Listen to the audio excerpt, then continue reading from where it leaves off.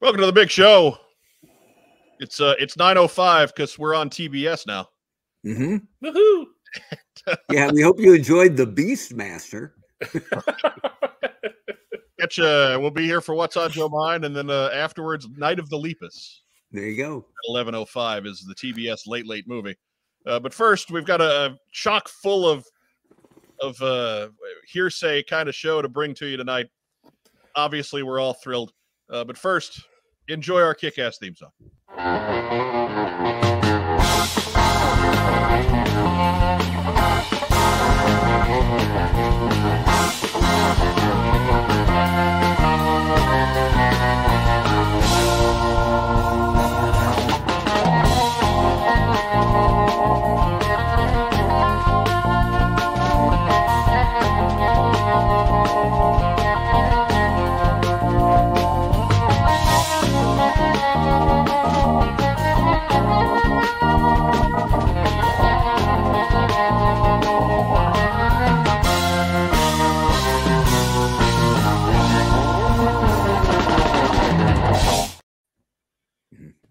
Happy Tuesday, y'all. Welcome to What's on Joe Mind. We are a fan cast about the world of G.I. Joe. I'm your host, Mike Irizarry. How's everybody doing? Ooh. Yay. Right? It's been that kind of week, right? Like and it's only Tuesday. Right. We this is as full as our house is going to get tonight. That's on me. It's entirely on me. We did not have a great week after Tuesday last week. So I didn't want to get a hold of somebody on short notice and put anybody through the short prep week where there wasn't even a whole lot of news to discuss. Really, probably the biggest news item happened today. And we'll certainly get to that as the show goes on.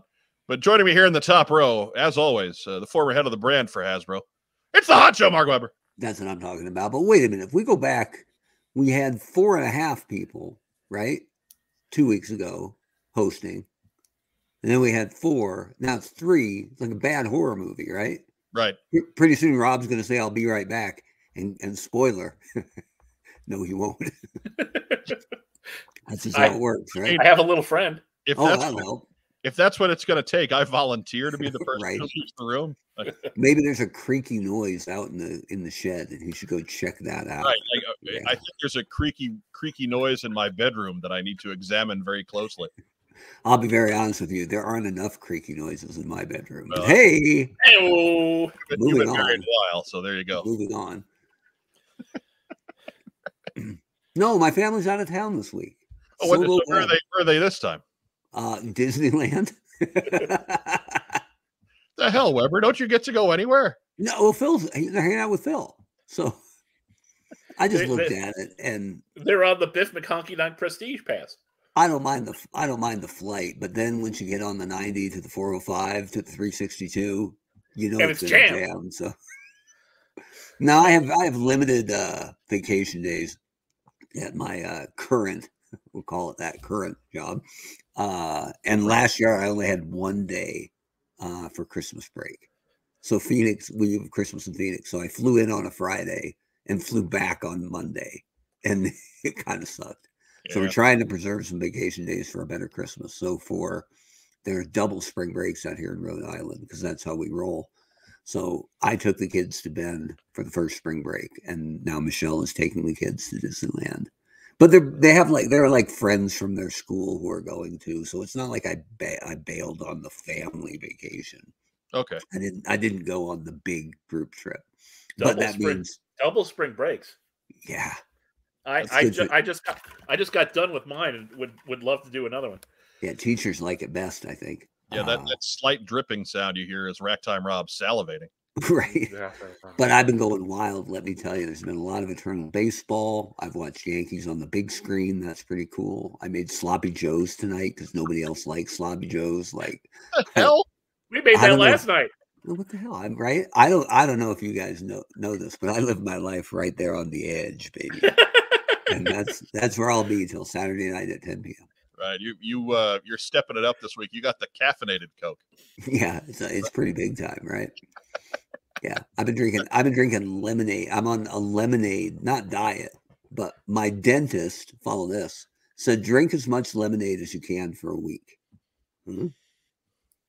Okay.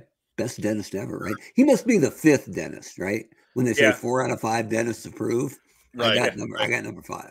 He doesn't want you to chew Trident. He wants you to chew Laffy Taffy. Pretty much. Go chew some ice. It's good for you. Okay. Right.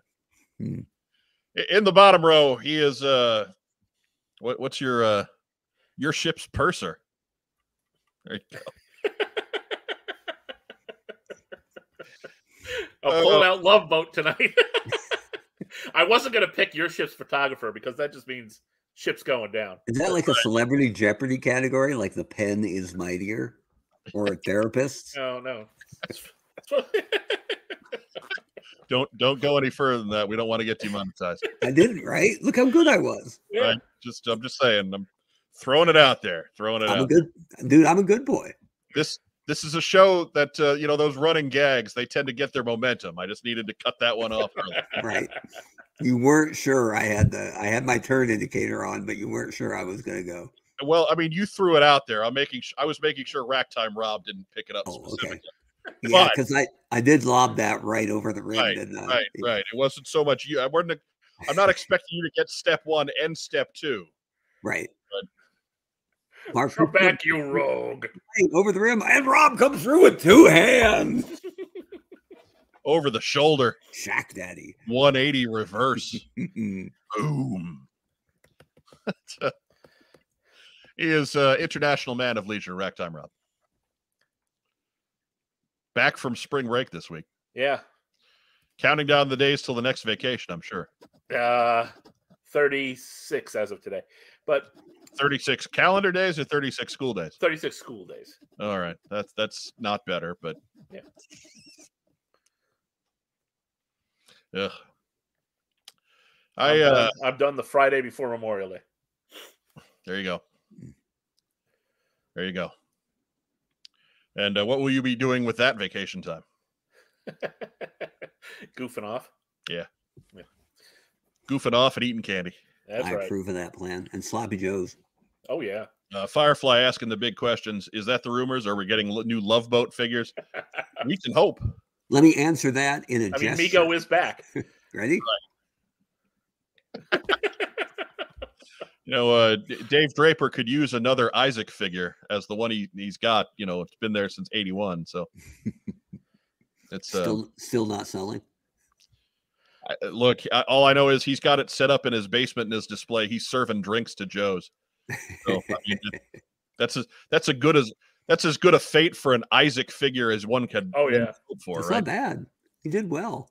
I mean, slinging beers to soldiers. That's job security, is what that is. Right. No, they're Frosty Yojo Colas.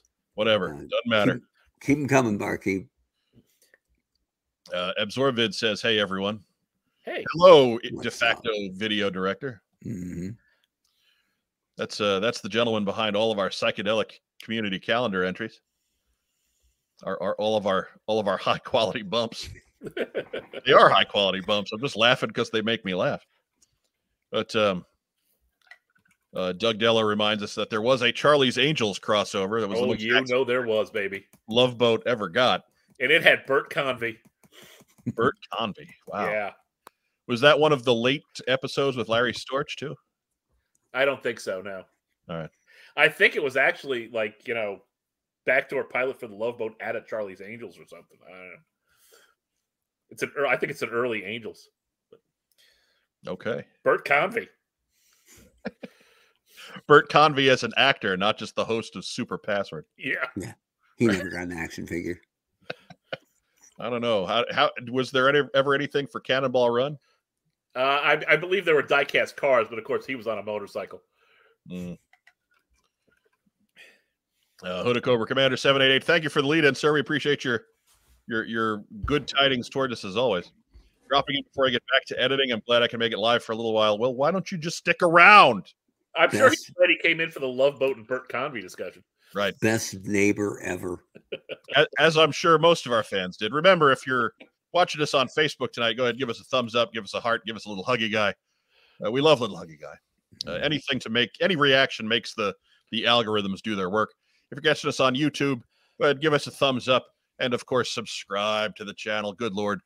We've had some decent growth the last few weeks. Let's keep it going. Just if you're watching us here, they've already got you. You might as well just subscribe. We don't bomb you out with video content 5-6 times a week.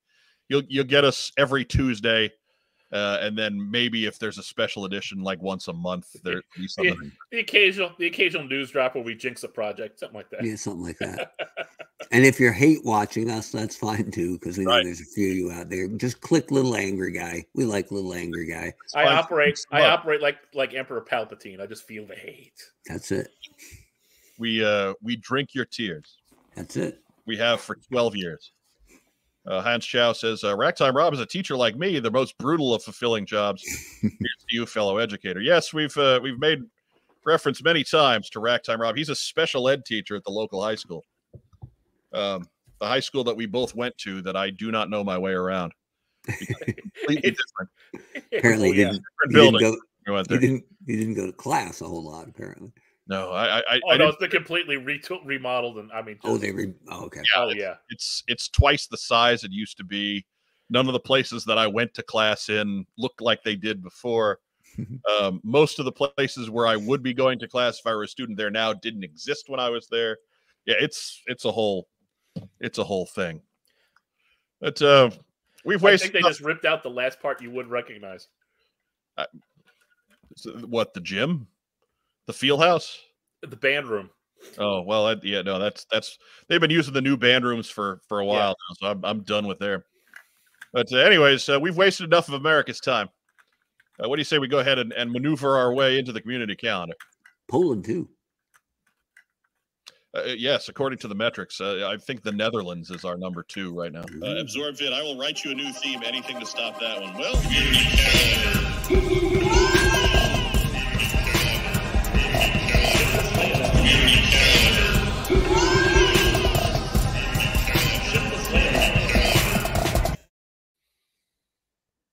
there we go. Remember, if you've got a show that you want on the community calendar, be sure to hit us up at whatsonjoemind@gmail.com. That is the way to guarantee inclusion. You can try sending it to other social media. I can't promise you that I'm going to remember to get it in there. I have very limited amount of time to build these things. So please, if you want to see it here, whatsonjoemind@gmail.com is always the best place for any kind of correspondence to the show. We appreciate you getting a hold of us on Facebook and Instagram and all that stuff. But if you're looking for something to get in the show, Gmail address. Anyways, first up, this coming up this Saturday, it's the Super Toy event. Wow. In Canfield, Ohio. Brought to you by The Ghost 93.3. That is a regular show deep cut. If you got it, God bless you. I've been watching regular show. I've been doing the binge of regular show. And I just passed the episode where High Five got a girlfriend. So it's late season 5 gets pretty High Five Ghost intensive.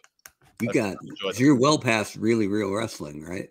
Oh yeah, which was fantastic. But one of the hallmarks. Yeah. But 10 to 4, $5 admission. Visit their page on Facebook for more details. I don't think vendor spaces are still available. I just got an old graphic. I'm kind of lazy that way. 93.3 The Ghost. The Ghost. I thought there was a wolf. I don't know. I think that's a different, or no, it is 93.3 The Wolf. Yeah. I don't know what that ghost is before that. But he doesn't have a hand coming out of his head, so I'm less inclined to listen to him. Right. Screw you, Ghost. We're listening to The Wolf. Oh! We're part of the Wolf Pack for life. Nothing but 24 hours, 7 days a week of Sam the Sham and the Pharaohs. Right. With a little Duran Duran mixed in. Very good. Exactly. Old Wolfman Jack bumpers. Wow. That's I'd listen to that station. I probably would. I would listen to it for 10 minutes before I went insane. And some Warren Zevon coming up after the break. You know, I saw Lon Janey Jr. Walking on the street. Anyways, that's this Saturday, Canfield, Ohio. That's a Canfield, can't miss it. Ohio. End of the month. We're really getting close to that. We've had this one on the calendar for a while. It's going to be weird doing a community calendar without it. But April 30th, the Greater Adirondack Tillian Comic Show. That is another $5 show from 10 to 4 in Lake George, New York. Popular vacation spot for all us island types. Mm-hmm. Their guest of honor of particular note, as we've said several times, Lisa Raggio, who was Zorana on G.I. Joe back in the day. This is the first time she's doing a show. So get out there and be nice if you're in the area. Jesus. Don't scare her off, geez. Right. Yeah. At least wait till the second show for that. But be nice on this first one. Behave yourselves, for God's sake. Only, just have her sign action figures, not weird stuff. And if you're thinking about saying, are you wearing earrings or not? She won't the guy get in that front of you said that. So yeah, and she still won't understand the reference, I'm sure. Skip it. Oh, I got a question. I think, Mike, you might be the one man to answer this. What's that, Mark? Which Spider-Man is that? I'm not sure. That is that's Workout Spidey. You see, he's got his hooded sweatshirt on. He's about to get to the Planet Fitness and put in a good 20 minutes on the treadmill. Isn't that Planet Fitness 616? I always get them confused. So. There's so many Planet Fitnesses anymore, I can't even keep track. Spider-Man's the kind of guy who would be texting sitting on the machine he's not using, I think. Spidey? No, I don't think so. He's a friendly neighborhood Spider-Man. No. Although this, I think, is one of the clones, which means he's probably a dick, so he might. But if they're clones, shouldn't they be the same? I mean, he's Spider-Man. He's probably sticking to the ceiling sending text messages. He's probably that's seriously a weird flex, is to be standing on the ceiling doing curls over people. Right. Pretty slick. That's not bad. Which of the other 475 Spider-Men are spotting him? You fuzzed out a little bit there, Mark. Yeah, I'm sorry. I mean, you really did. So I really didn't hear you. But I guess the answer is, which is my favorite? Is that the question? No, which of the other 475 Spider-Men are spotting him today in the gym? Probably not punk rock Spider-Man. That's all I know. He's got like the spike, right? Yeah, that guy doesn't spot for anybody. He's not at the gym. Right. There's a whole new wave from Hasbro that's all Spider-Men, and I think a couple Spider-Women. Yeah. Well, it's the next Across the Spider-Verse movie has a bunch of those guys in them. It'd be so good. I can't wait for the third one. I wonder what they're going to do.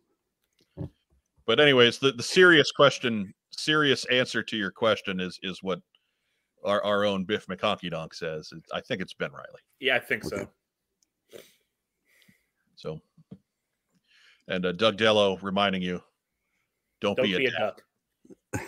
We don't know that he was reminding me specifically. I'm pretty sure he was. Mm-hmm. Next up.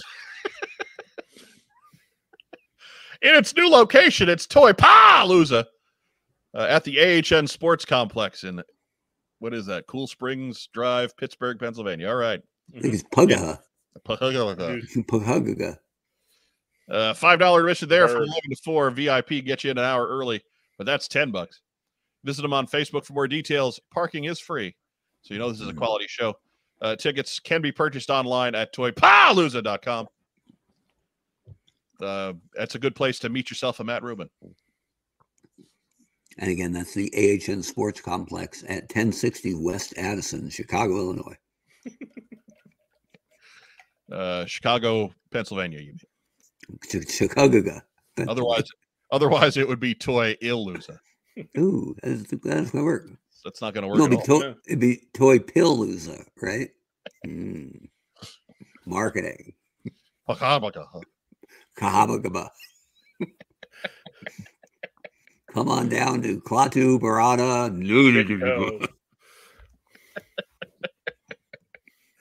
Oh my God.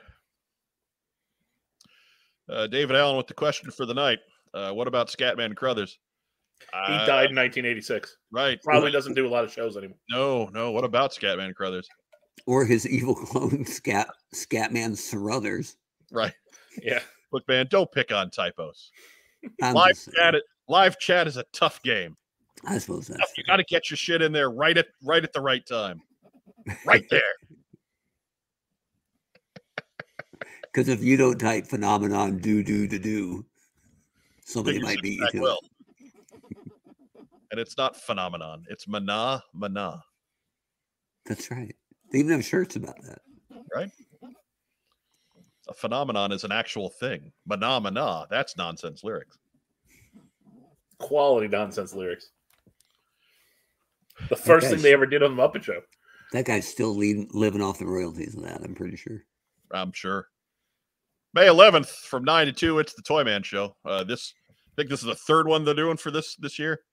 Out at the Machinist Hall in Bridgeton, Missouri, just to the west of beautiful scenic St. Louis, just south of the airport.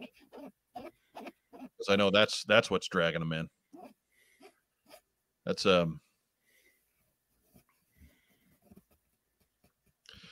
and Sean Russell missing the boat as always. What about Scatman's brothers? Oops. There's 7 of them, and they're all getting married at the same time. Yeah. What if Sally Struthers married Scatman Crothers and hyphenated? Right. She'd be Sally Struthers Crothers. That's awesome. Solid. 9 to 2, $5 admission. Parking is bountiful and free. $15 gets you in an hour early. That is when the deals are there. That is not anything to sneeze at. If there is some weird stuff at Toy Man, almost by rule. If you're anywhere close to St. Louis, get yourself to Toy Man at some point this year. It is absolutely worth your drive. Free hugs. That's right. For Dave Draper, yes. Tell them what's on Joe Mine sent you. They will give you that 0% discount at the door. Mm-hmm.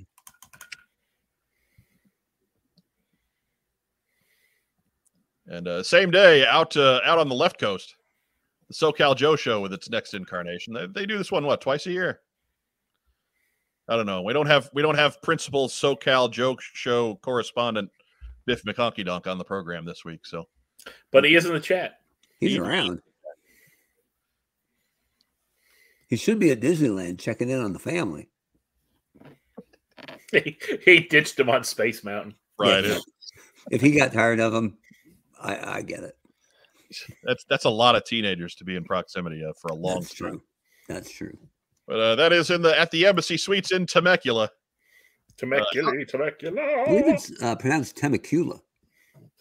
No, it's not. Not at all.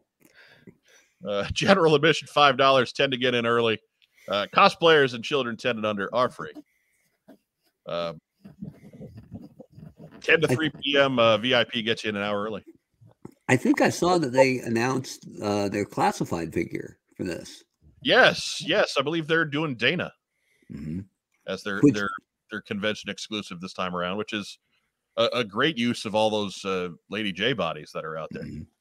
And October Guard fan #1 Joe Colton, who's now 19 months pregnant, is thinking about making that roadie now. Right. It's not that far, really. No. That's an easy drive. She'll just rent a van or something. I'm sure it's a domestic flight. You know. Well, I mean, you're making up time as you head west, so it's not that bad. Right. Coming back's a bitch, though, man. Right. West to east sucks.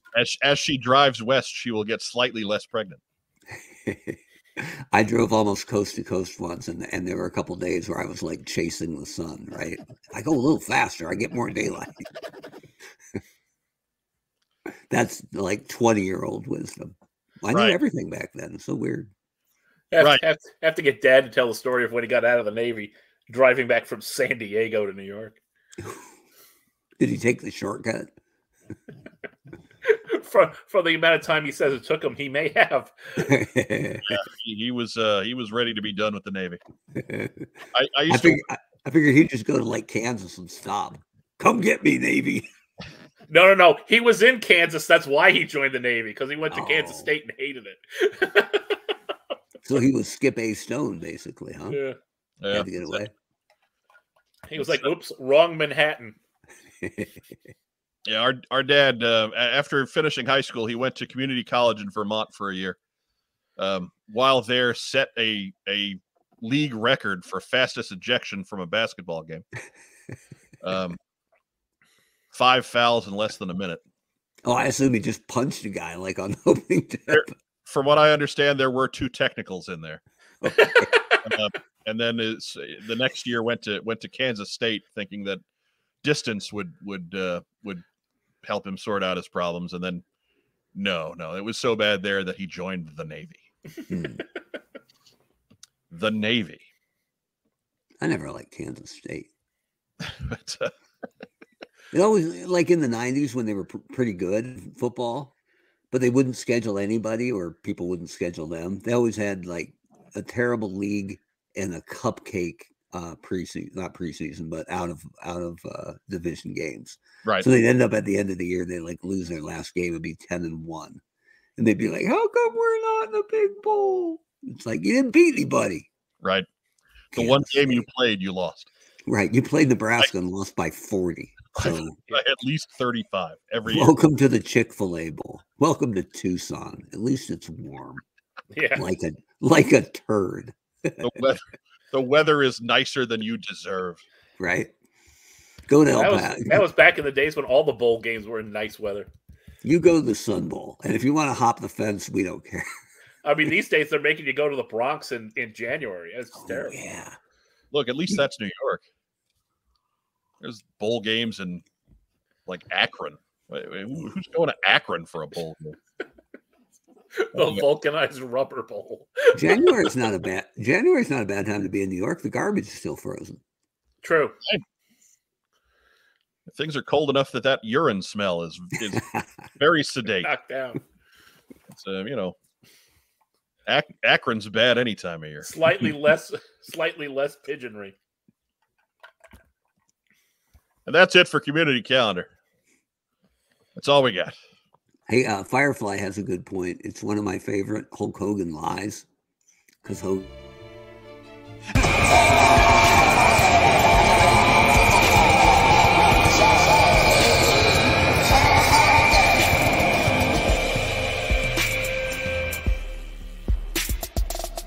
I think I went back in time. I love the ghostly Phoenix. Sorry, I twitched. My bad. No, I like it. Carrot. No, but Hogan has a very vague grasp on the truth. Yeah. And this is one of his most famous lies, was that when he was on top, he worked Japan so often that he claimed he would make up days by crossing the international date line. So he claimed he wrestled like 410 nights a year. I'm like, that's awesome. It doesn't work like that. Yeah. No, it does not. There's not, unless he's figured out quantum physics to the role that there's some pocket universe where he's still working matches with the Great Muta or something. And maybe he did, brother. But I watched a Muta Hogan match from their pretty much prime back then, and he gives Muta the boot and comes off the rope and drops the leg, and Muta kicks out at 2. Yeah, he didn't use the leg as his finisher over there. I didn't know that. And then like 2 minutes later, he hit Muta with a pretty weak looking clothesline, and that was it. And I'm like, what the fuck? What the? Right. Come on. Right. He went bionic elbow over there. It's just it's a whole different world, Weber. It's a whole different world. I mean, I've been watching it long enough that I should know better. But in my heart, I just knew Muta was going to miss him in the face and hit that moonsault, and it was going to be over. But no. No. Come on. No. The Hulkster doesn't put anybody over on any continent. No. Unless he gets 3 wins back in receipt. I keep saying those Triple H and HBK and Hogan figures should have magnets in their back that flip them over if you try to lay them down in the ring. Right. Like the ring should have positive magnets in them, and their back should have positive magnets. Positive magnets. I would do that. I would, if I ever got to work on the WWE line, I would do that. Hey, here's what we're going to do. It'll be funny. Now, in fairness to HBK, it depends what era figure it is. That's true. He did put a lot of guys over after he came back. That's true. When he had his spiritual awakening and was actually a decent person after his return. He put a lot of guys over then. So credit where credit's due. And, I think I would forgive Triple H for everything if they would just let him run WWE all the time now. Just forgive him for all of it. I just wouldn't. for that whole 5-year stranglehold he had on every pay-per-view. As opposed to the rotting imposter of Timothy Dalton's bad evil twin. Oh my God, what happened? This is a straight rip from the Cornette podcast, but it was actually his co-host Brian Last said it. He said, "How can you be forced to quit your company under accusations that you were a pervert, and then you come back having morphed your appearance to look more like a pervert than ever?" Just he's trolling us all. Just leading in and trolling us all. The rumors are that Vince carried a cordless razor in his briefcase and shaved like 5 times a day. Yeah. So the fact that a guy like that would grow a curated mustache in the last 20% of his life, and a poorly curated one, because you see the bad color on it is going like onto his lip.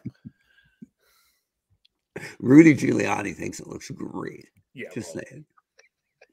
That might be the only man more insane than Vince. Meanwhile, Walt Frazier and Keith Hernandez are like, yeah, not so much. Yeah. He ain't Mr. Gray, but still no play. Well, there's using Just for Men, and then there's using, a Sharpie on your head. So I don't know how you can be on TV Kiwi that shoe long polish with prominent gray hair and then just color it all like nothing happened. Oh, and like I said, it's real easy. He just took the shoe polish thing and just went, Firefly asked, would you put the opposite magnet in SD Jones and Barry O? What was the hole in SD Jones's back? What he had a hole in his back. I was going to say for his figure, they could just put the foot peg back there. Like a peg hole. No, check it out. He's fine. He's got a hole in his back. My brother, whenever he'd wrestle. So he can have the other wrestler standing over him like. Whenever he'd wrestle, my brother and I'd be like, what's with the hole in his back? I don't know. Does he keep snacks in there? I don't know what you're talking about. I don't have a vivid enough recall of Special Delivery Jones to. Yeah. Well, and he was on his back quite a bit, so yeah, who's looking at his back? You can't see it when it's on the mat. What did SD stand for? Special Delivery. And what did O stand for in Barry O? I don't know. Orton. Was it really? It was, yeah. So there you go. I'm sure to help. Yeah. Hans Chow asked, "Wait, Vince McMahon died? No, we haven't been that lucky. I think he did. He dyed his hair and his mustache, but he didn't die. Yeah, DYE. There might be a Weekend at Bernie's thing going. It might be Weekend at Vinny's. Yeah, Weekend at Vinny's. If that's what was going on right now, I'm a fan for life. Okay. Pull that up. You're showing me 2 wrestlers carrying Vince's dead body around, acting like he's still alive to get themselves over. And basically every time a storyline goes wrong, they just go, Vince did. I'm sure that's what's next for Dolph Ziggler and Bobby Roode. That's what's coming. Bobby Roode's on a milk carton somewhere. He's hurt. He had his ACL redone, so okay, he is legit out with an injury, but he might as well be on a milk carton, which of course kept him off WrestleMania. Right. Poor guy. He can go actually. All right, it's time for the news.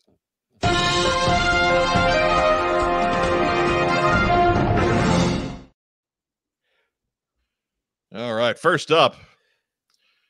So it was pretty well the big news on the Hooded Cobra Commander show just before ours, if you're coming over from that channel. But After Action Report, it's on Kickstarter. It funded over the weekend. We got together. We talked with Roger and Greg last night. And then this morning. Jinx. Yeah, right. It's the What's on Joe Mind push finally got the wrong attention. Taking the fun out of funded. And I only say it because it's funny, because we like these guys a lot. I mean, right. This thing looked really, really good. Look, puns, I guarantee you, everybody involved with this project would love puns. There you go. But So yes, there is been an intellectual property dispute filed with Kickstarter, so the project is paused. I'd like to have more hard and fast details to give everybody, but having chatted with Roger earlier today, they don't know a whole lot themselves at this point. So let's just throw that out there now. I know there are all kinds of accusations out there and all kinds of theories and we don't even know who filed this yet. And I'm sure they will be forthcoming with those details as they are prudent.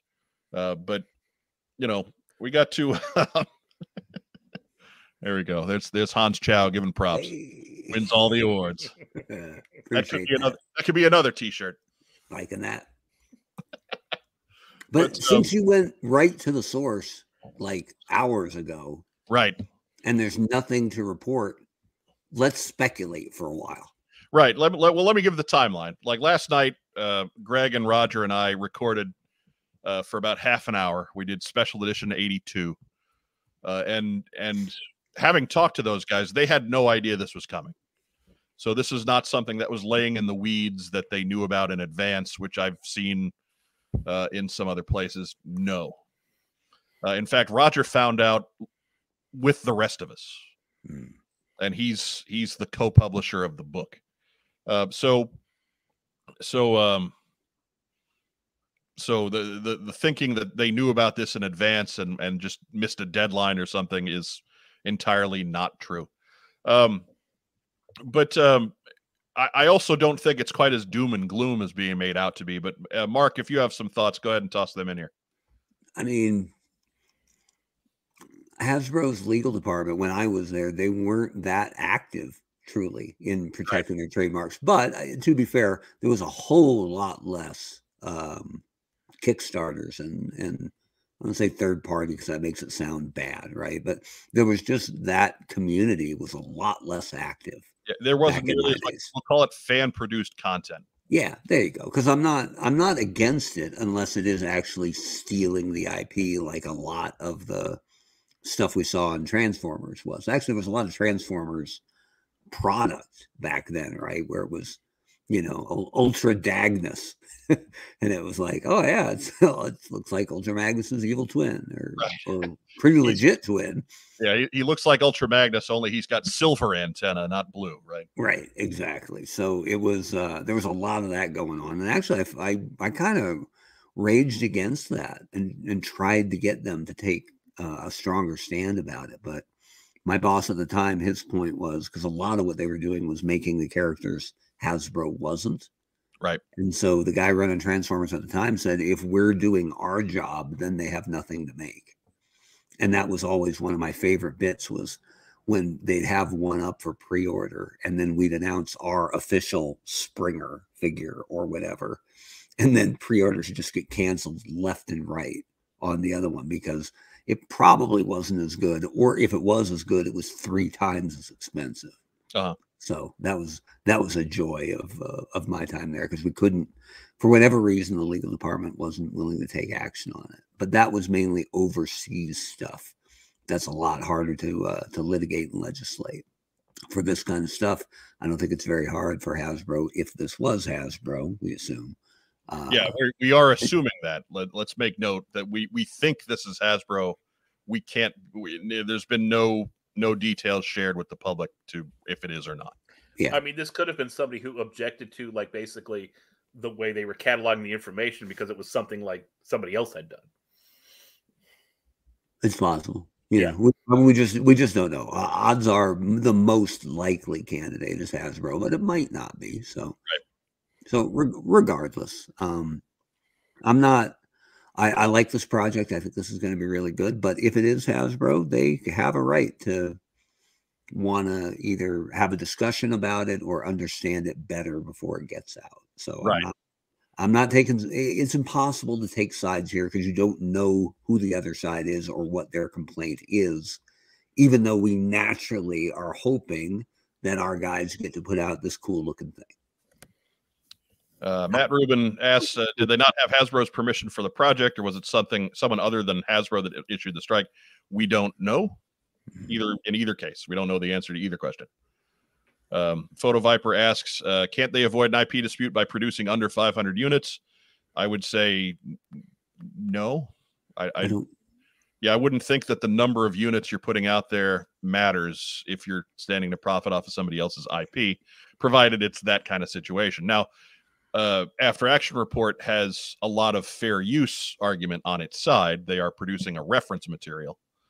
And so that does grant you some leeway as far as image use, which is what would be used in this book. So again, I think we're all jumping to worst possible scenario right out of the gate. This could just be something where maybe they haven't talked to the powers that be, and they just want to make sure that accurate credit is being given where it is due.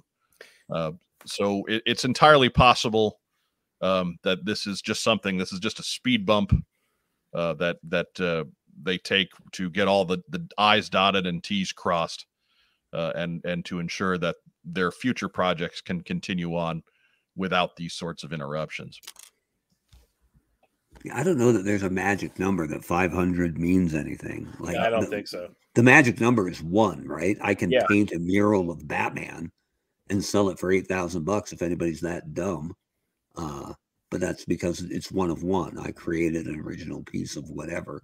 But once you start mass producing anything that you don't have the IP rights to, you're in trouble. And mass produce might just be 4 or 5. So. Right. So, and there too, like, this isn't even necessarily Hasbro elbowing in for an official designation. Again, they just want to, they just want to make sure that everything that needs to be attributed is being attributed. And sometimes the only way to put the brakes and make sure that that happens is with legal action. That's just how things are done. There isn't always a malicious intent behind legal action. This is how business gets done sometimes. Mm-hmm. So I say we all just relax. We all just take a deep breath, and we let Josh and Roger and everybody at After Action Report take care of their business. Yeah.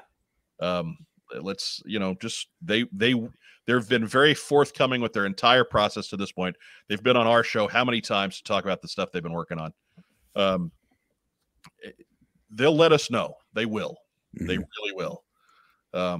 And for the people who are demonizing Hasbro here, if this is Hasbro making the stop, look, if this was coming out and it was your IP, and it looks great, but you haven't seen every page of it, don't you think you would need to make sure there isn't a Baroness centerfold in there, right? Yeah, right. You would have to make sure that all of it is brand appropriate. So sometimes not defending a copyright, even if there's not an issue with it, with the project itself, makes it more difficult to defend your copyright against something that is damaging, because you've set a precedent of not always, Right. I mean, this could be a situation where they want to make sure that everything in the book is official. Mm-hmm. That they're not getting fan art that doesn't represent the brand in a proper way. Yeah. So there's, again, we're demonizing legal action, and we just need to relax and make sure that that's what's happening before we say that's what's happening. Maybe they want, and this is pure speculation, maybe they want to keep the Citizen stuff out of there, right? And they don't know if it's included or not. Who knows? Jake Rose, disappointed. You mean there isn't a Baroness Centerfold? No. I didn't say that there wasn't. I mean, hey, look, Volume 1's all Joe's, so there wouldn't be Baroness in there regardless. Hans Chow, my fan art book has a Baroness Centerfold. I'm screwed. Right? I mean, calm and reasoned response on the internet. What is this? I know, right? It's the way we like to do things. That's why we have 1,200 subscribers, and why the folks who shoot off 10-minute videos anytime G.I. Joe is mentioned in a public sphere have more. John Cena has a new shirt. Here comes our news break. Dun, dun, dun, dun. That's not what we do here. We need that in the next community calendar. Oh my god! I think you listened to absorb, Vince. You just gave him some ammo. That's fine.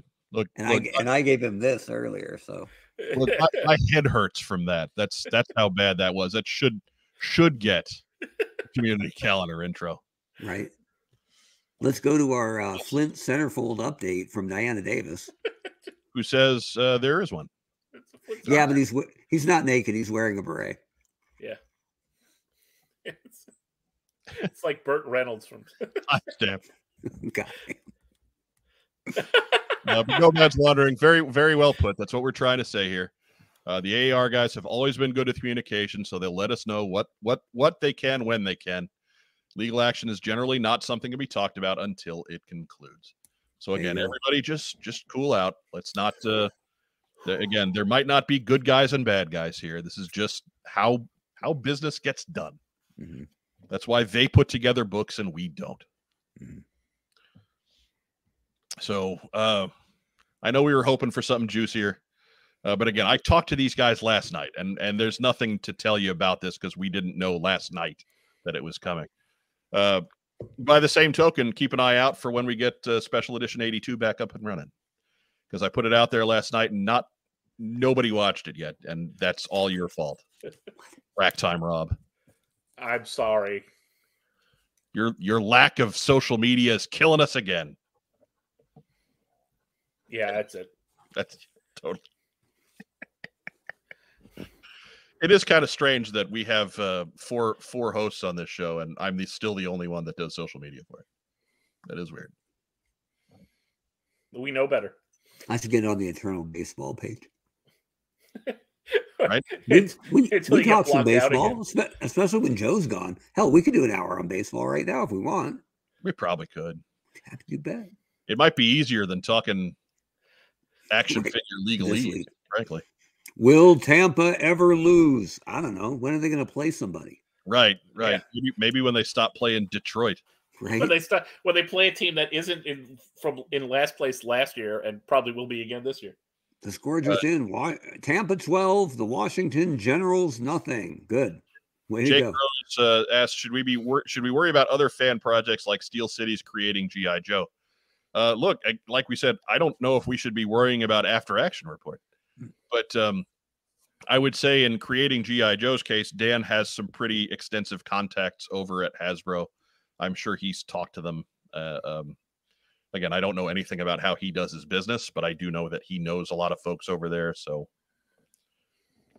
I myself don't. I don't know many anymore. I know about 12. 82 was in my watch queue, then poof, it's still there. It's just been deactivated for now. Nobody can get in and adjust their pledge. You can't pledge the project right now. You can't change the amount that you're pledging. You can't depledge it right now. You just can't do anything. So there's no point in having that video up when the information in it isn't going to go to any use. We might as well wait until they're active again, and then we can put that video out, and it will actually help them towards the last 3 or 4 days of their campaign. Because that's where it stands with Kickstarter. Is they are the pause button has been pressed. So when this clears up, they will go back to having about 4 days left in their campaign. Well, Nomad's wandering. I watch it. Well, I know you did. I wasn't talking about you.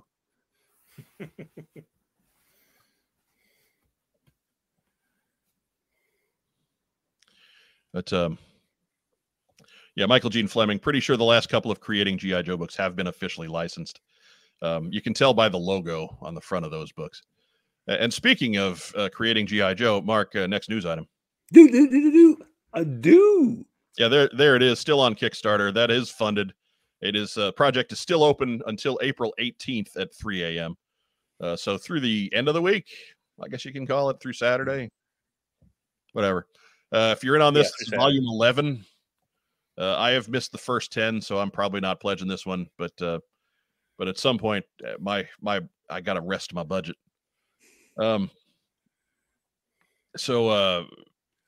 Yeah, but that one is there for you. If you've got the other ones, I don't know what their stretch goals are. I don't know if they've got full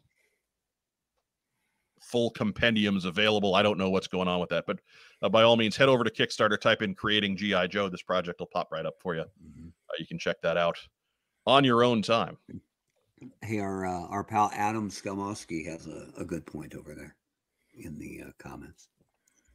I know someone was told they couldn't do a book of the file cards. Mm-hmm. And that's interesting. So that's the first time Hasbro's been interested in file cards in a decade. Ooh. There you go. Anyhow, next news item. Actually, I made file cards. Do. You did. They were on the inside of it. 4 sets of each.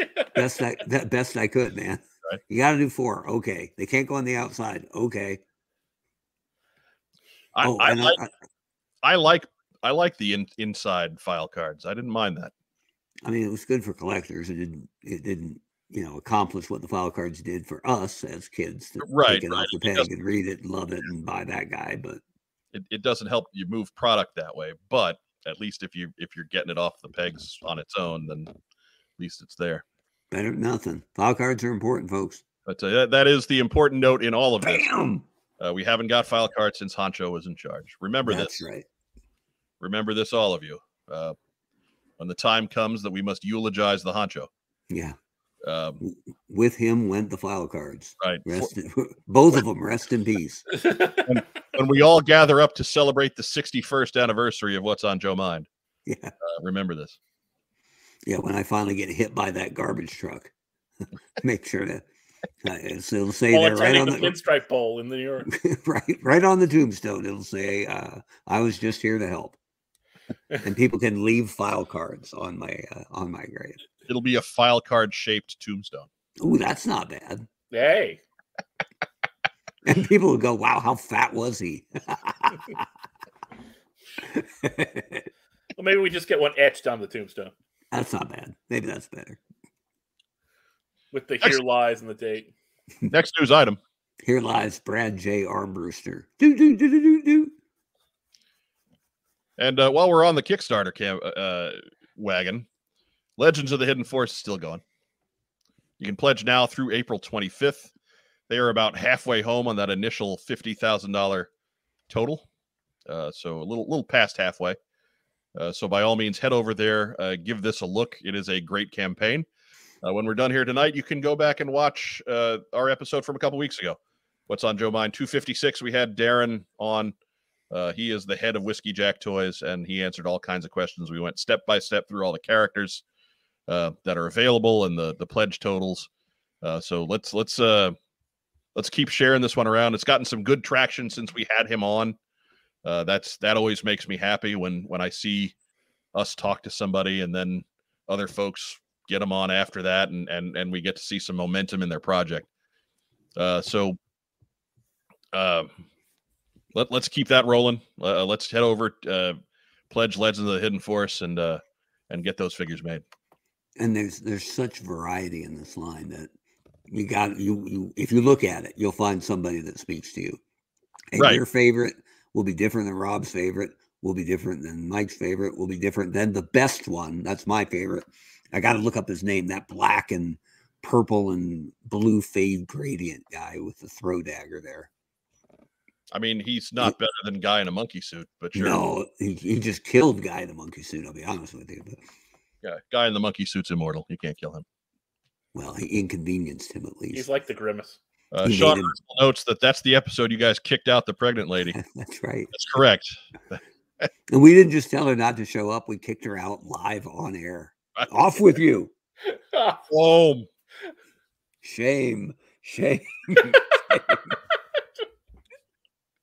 For anybody who has not watched that episode yet, and from the episode count, I can tell that's many of you. Jo Colton was not kicked off the show. She's just she's on maternity leave. It is no longer feasible for her to sit upright and talk to us for 2 hours. She is that pregnant. She's so great with child. Right. So she's still doing other stuff, but mind you, she's doing other stuff in like 40-minute windows. So it's a tough one. Mm-hmm. She's still getting all of her work done and kicking ass in between trips to the bathroom. Right. Yeah. Right. In between short naps. Mm-hmm. And whole bottles of pickles. Well, actually, that faded, right? That was a while ago, right? Yeah, she's kind of. I remember she moved on to the steak phase. Oh yeah, and buttered noodles. Like her new favorite thing ever. Diana Davis notes she's great without a child. Well, yes. That's true. A mean thing to say. Oh, no, I get it. Okay. You look at you making that negative, Mark. I made it negative. Making it negative. No, I'm just keeping it real. Isaiah. Yeah. Next news item. Do. Hey, it's from the realm of crummy phone games. Smite is introducing a G.I. Joe crossover starting April 18th. G.I. Joe and Cobra skins will be available for existing characters. And those characters, the G.I. Joes in the game, it's the stock list of guys who get in all the crossover stuff. Duke, Scarlet, Snake Eyes, Cobra Commander, Baron, Storm Shadow. Trailer for the link, or rather the link to the trailer. I don't know if I actually have that below or not, but I'll get it below. If you have time. Right. Yeah. I'm so burnt on these web games. The G.I. Joe game was pretty not great. I know I tried a couple of those, the first crossover games. So one of them was a zombie fighting game. It was terrible. So I have very low hopes and expectations on any of these. But this is for Hans Chow, who was asking, what game now? Smite. It's right there on the slide, SMITE. It is a fighting game, and you can get these G.I. Joe and Cobra themed skins on existing characters. So they aren't even being introduced as their own dudes. And so there you go. Duke, Scarlet, Snake Eyes, Cobra Commander, Baroness, Storm Shadow. Thanks for playing Destro and Roadblock. Your services are not needed here. Mm-hmm. I do give them big points for diplomacy, though. Read that ad copy up top. Wherever evildoers appear to cause injustice, they may not have actually caused injustice. Right. It just allegedly appears that they may have. Right. Yeah. It's like if former Major League umpire Country Joe West goes to Burger King for dinner, and we know he does. Mm-hmm. He didn't necessarily cause the ice cream machine to break. He also didn't get any C-Nugs because they don't got C-Nugs at Burger King. They do. They're just terrible. Yeah, they suck. They're awful. Wendy's, though, not bad, I'll tell you. No, Wendy's is all right. If you can find a Wendy's that's all right, their C-Nugs are usually all right too. But they don't have the sweet and sour sauce, so get it out. The Wendy's in this immediate area are terrible, so I don't eat there very often. We had a Wendy's that burned down in Seekonk. It's pretty cool. That's figure 6-pack is smitten with Smite. I doubt it. But he's smoten. Is it smitten with Smite? I don't know. He's been smote. Phil Donnelly, I missed the G.I. Joe Battleground game. Playing it was boring, but it had some fantastic art. I think fantastic is stretching it. I think it was a fun little motif. It did not hurt to look at. Cartoony, chibi G.I. Joe guys. They were kind of fun. But playing it was boring. Playing it was terrible, in fact. That is the faintest praise I've heard in a long time. It's like my buddy Tim Gates, he got to pick where we were getting dinner one night, and he said Denny's. Quick. And I'm like, Denny's? Like, Denny's is a great fallback option. Like, oh, man, nothing's open. No, wait, Denny's is open. Cool, we get to eat. Right. So I was like, you picked him. Where are we going? Denny's, he said. And I looked at him like, it's not the Palm. Yeah, like 2 a.m. Superbird is a hell of a lot more attractive of an option than 7 p.m. Superbird. That's it. But he was like, it was his last meal, Denny's. And I'm like, okay, is there some reasoning behind that, though, brother? And Tim, who had a great big deep voice, said, the food is bad, but you get a lot of it. That's sound reasoning, man. Off we went. I am being corrected by young Mr. McConkie Donk. Battleground was the card game, not the tower defense one. Yeah, you're right.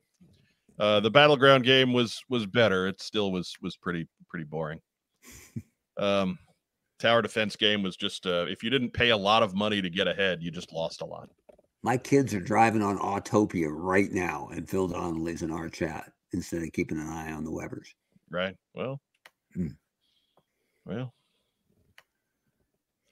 I don't know what to tell you there, Mark. Clearly, it's a case of misplaced faith. I just assumed he'd be there. That's not on me, is it? Yeah. A little bit. You know, he's always here, so. I heard he brings his AT-AT in on a leash and then gets free popcorn refills without paying for them. Yeah. He used to show up here on Friday nights, man. So you know he's here on Tuesday night. I assume Tuesday night was Tower of Terror night, or whatever they call it in Disneyland now that they Guardians of the Galaxied it up. Next news item. Do. Hey, more crummy phone games. Guns is doing a G.I. Joe crossover too. And apparently there's puzzles to be had in this one. I don't care, but there's up there's a ninja reflection in the window. There's a Reshikaji symbol on the screen over here. So I can be pretty confident that we got a G.I. Joe crossover going. I don't know anything else about it. Will Snake Eyes stack the gems in time? I don't care. Oh my God, I don't care. So many terrible web games. I am all for having dopey games on your phone to pass the time, right? I don't want to make it sound like but if it's going to be something more intensive than Doodle Jump, you need to have a better game than these guys tend to roll out, right? Mm-hmm. And very few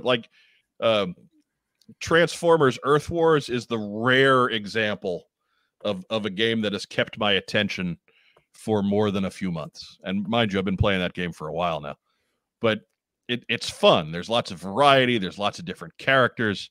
They have lots of little mini games within it for, to keep you engaged. G.I. Joe has been presented with none of that on mobile games. And so I that's the bar for me. You need to get me something that's as good as Transformers Earth Wars before I will get engaged. And I know I'm hurting some feelings. I know these are folks with jobs that are trying their best, but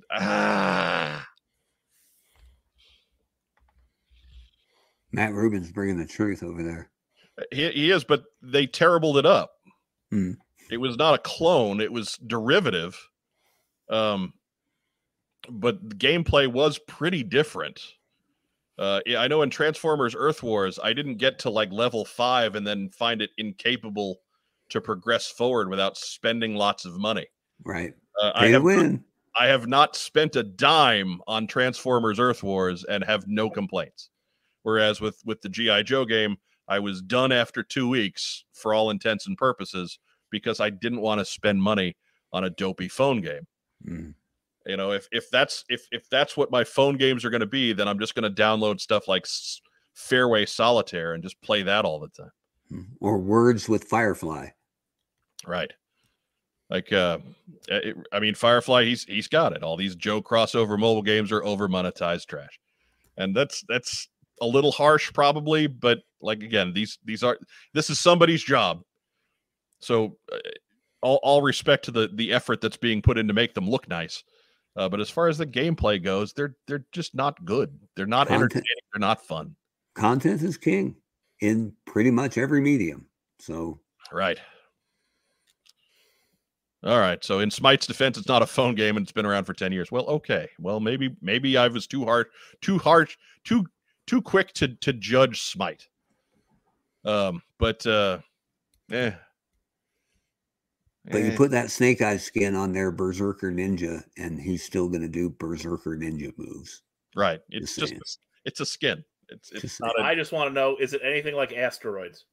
Oh. That was the last time you were good at video games. It's the last time I tried a video game. I didn't care. That does make you the weird one. So I'm not going to laugh at that. Look at Rob looking down his nose. I don't play video games. I don't like wrestling. No, he really doesn't. He really doesn't.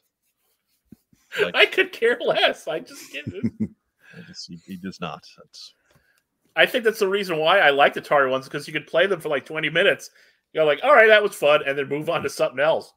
I'm not a big video game guy outside of EverQuest, of course. But there's some killer Batman games, Rob.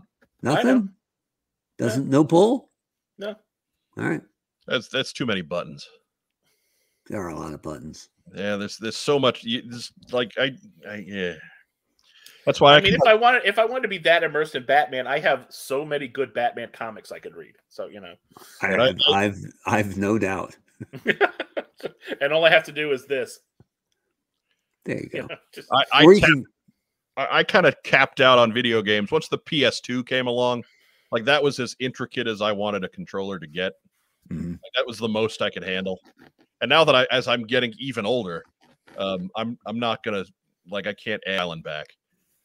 I still have my old Sega Genesis, man. I can fire up Road Rash, Toe Jam and Earl, and NHL Hockey '94, and I'm good. Toe Jam and Earl. No NBA Jam. No, because NBA Jam is like Eternal Baseball, right? Like at the end, it just gets stupid. That's the last thing I need is nope, hit a guy, nope, walk the guy. Wait, here's Eddie Matthews, boom shakalaka. Jeff Butler adds, "You got asteroids? No, but my dad does. Can't even sit on the toilet some days." Hey, a little preparation H to clear that right up. John Madden football.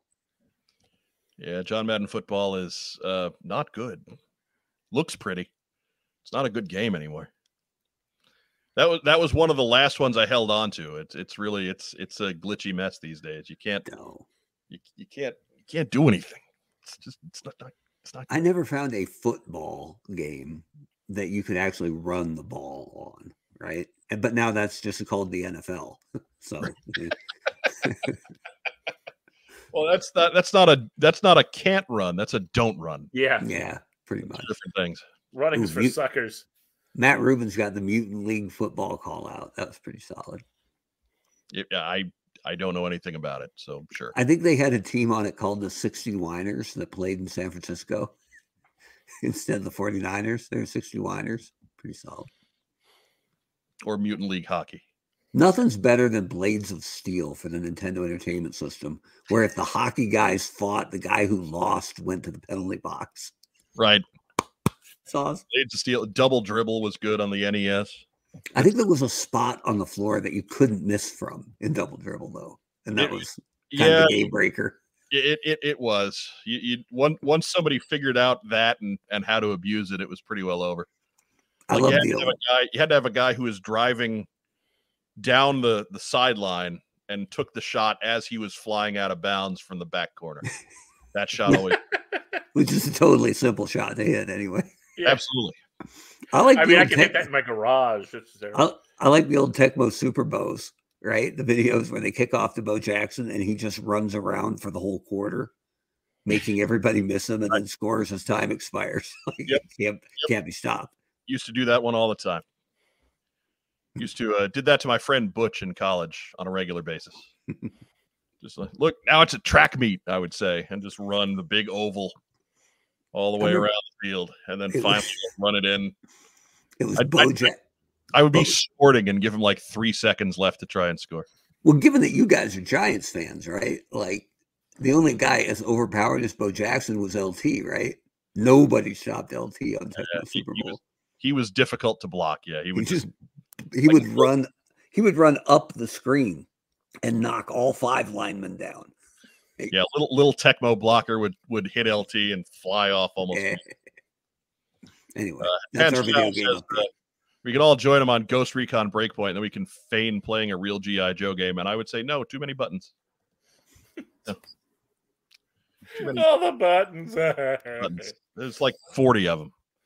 I don't need a separate kneel button. I don't. No.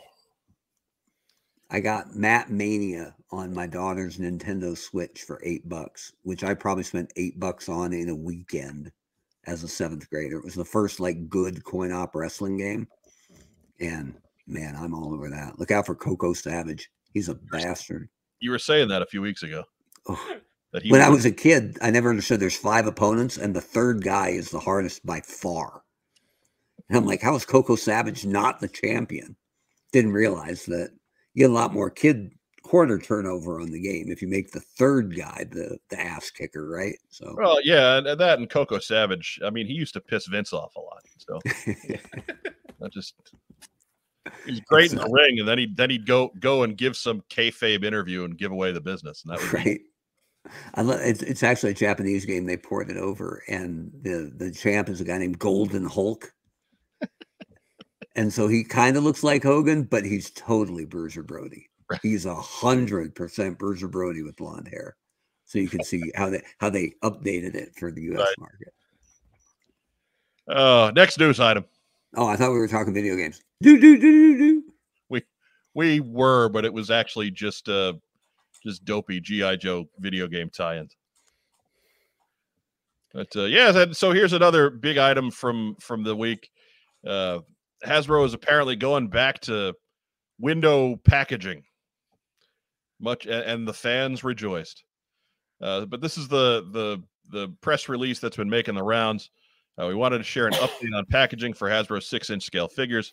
Based on your feedback, we'll be reintroducing windows and blisters to our 6-inch fan figures beginning later this year into 2024 for select products across our portfolio of brands, including G.I. Joe Classified, Power Rangers Lightning Collection, Star Wars Black Series, and Marvel Legends. This will eventually expand into all new 6-inch figure releases. The new windows and blisters will be made from bio PET or recycled PET, helping us achieve our priority of meeting our fans' expectations for extraordinary packaging and superior design, while still developing packaging that minimizes waste and the use of virgin plastic. Thank you again for being one of our biggest fans and continued support of Hasbro. So, all right. I guess I'm all for this, right? Like I do think that a lot of I think more was made of this than needed to be, but ultimately this was something that wasn't working out. Mm-hmm. Rob and I were talking about this over the weekend, and there was probably an unfair amount of histrionics dedicated to the few times that swap outs and damaged figures were encountered in the windowless packaging. But if that sort of thing is happening one per 100 purchases, that's too many. If it's 1 per 500 purchases, that's too many. And so if the windowless packaging was driving it up to that, then moving away from it is a good move. So Mark, this is again, as our former industry insider. Mm-hmm. What's your feelings about all this stuff? I mean, it takes us all the way back to the Fight Club movie, right? Where Brad Pitt gives a speech about how he works for an insurance company, and like they'll only do a recall on a car that's blowing up if it costs more to settle the lawsuits than it does to recall cars. I think that's exactly what you're looking at here. I think this was pushed back from what little brick and mortar they have left from Walmart and Target, saying, hey, the returns are, you can say through the roof or whatever, but returns are obviously up on these, and it's because there's no way to legislate against it with this completely sealed packaging. So right. I 100% believe that's why they're making this change back, because it is a pretty quick pivot. This didn't stick very long. Yeah. And I'm sure some of the stuff that they were at some point, given how regular the lines are being planned to come out, there was one planned with sealed packaging that they had to pivot quick to fix. So I think this is 100% retailer driven. And yes, it does follow the wishes, or at least the verbalized wishes of the community. And that's good. But I don't believe for a second that they just listened to the community and went, okay, we hear you, we're going to change. Because they knew that it was going to be unpopular, right? The gnashing of teeth wasn't unforeseen, but it also probably didn't cause a dip in sales, right? The people buying this, the entire line has been marketed to us, to the adult collector. Right. So I know that I saw a few who were like, no, I'm done. My line's complete once they started sealing the figures. So there's a few, but probably not a lot. that actually got out because of the packaging. So I firmly believe this is retailer driven, but it's also the right move. So I'm happy to see it. Right. For regardless of the reason, fandom more or less got what it wanted. So who cares what the reasoning is behind that, right? Yeah. So yeah, and I would, I'm not demonizing Hasbro. I would spin it exactly like this. We heard you, we listened, and it's coming back. Yeah. Okay. Yeah. All right. Whether that's true or not, I don't care. I'm all about the end result. So Phil Donnelly says he just got a Marvel Legends X-Men figure today that has 2 right legs. To which I say, you deserve it. That's why that happened. You deserve that. That's got nothing to do with sealed packaging, though. That's just bad quality control, which seems to be biting Hasbro in the ass this year. No, but you could see it if that was in a window and not buy that. Maybe. True. Although, I mean, my classified Destro. If the bottom half of the figure was actually visible through the window. Yeah. And in most cases with Marvel Legends, it was. But like my classified Destro, the feet are on the wrong legs. But even with the window box, because that was the first figure I got, I had no way of telling that till I opened it up. So. Yeah, I do think they never got the credit they deserved for the foresight of covering up Falcon's face. Like, that was a shrewd move. Yeah. Well, you see, now he's out there. Mission accomplished. They can go back. I'm sure. Let's see what happens. Well, they have to do a Night Force version because that's a quick and easy fix. I suggested 2 heads for a Night Force Falcon just in case somebody already has one that they're not happy with. Just saying. If you happen to get the rare Caitlyn Jenner variant of Falcon, that's what it looks like. Goodness, but put them side by side. Tell me I'm wrong. I'm afraid to do that because you'll probably be right. Absorbids will do it. You watch. Don't challenge him. You know he'll do it. Come at me, bro. But yeah. So if nothing else, I'm glad that I won't have to go online, and because again, when you're the only one who does social media for the show, it means I'm doing more social media than I want to. I'm glad I won't have to see people complaining about it in my social media anymore. That's really ultimately what makes me happiest. As somebody who has long since given up trying to buy stuff at retail, here in the black hole of distribution that is Indianapolis, Indiana, where nothing is shipped within 6 months. No, and I mean it's only the 12th largest city in the country. Right. Yeah. So we're only 8 hours, from 75% of the nation's population. But so why would anything come here? Do you guys walk around waving a 12 flag for that?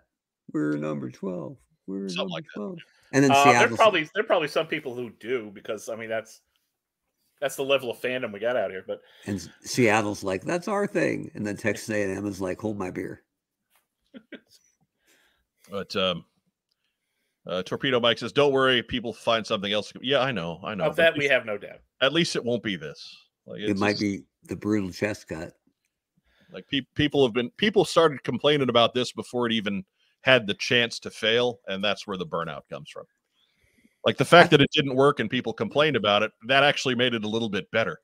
Because if something's not working, then it deserves complaints. It deserves derision.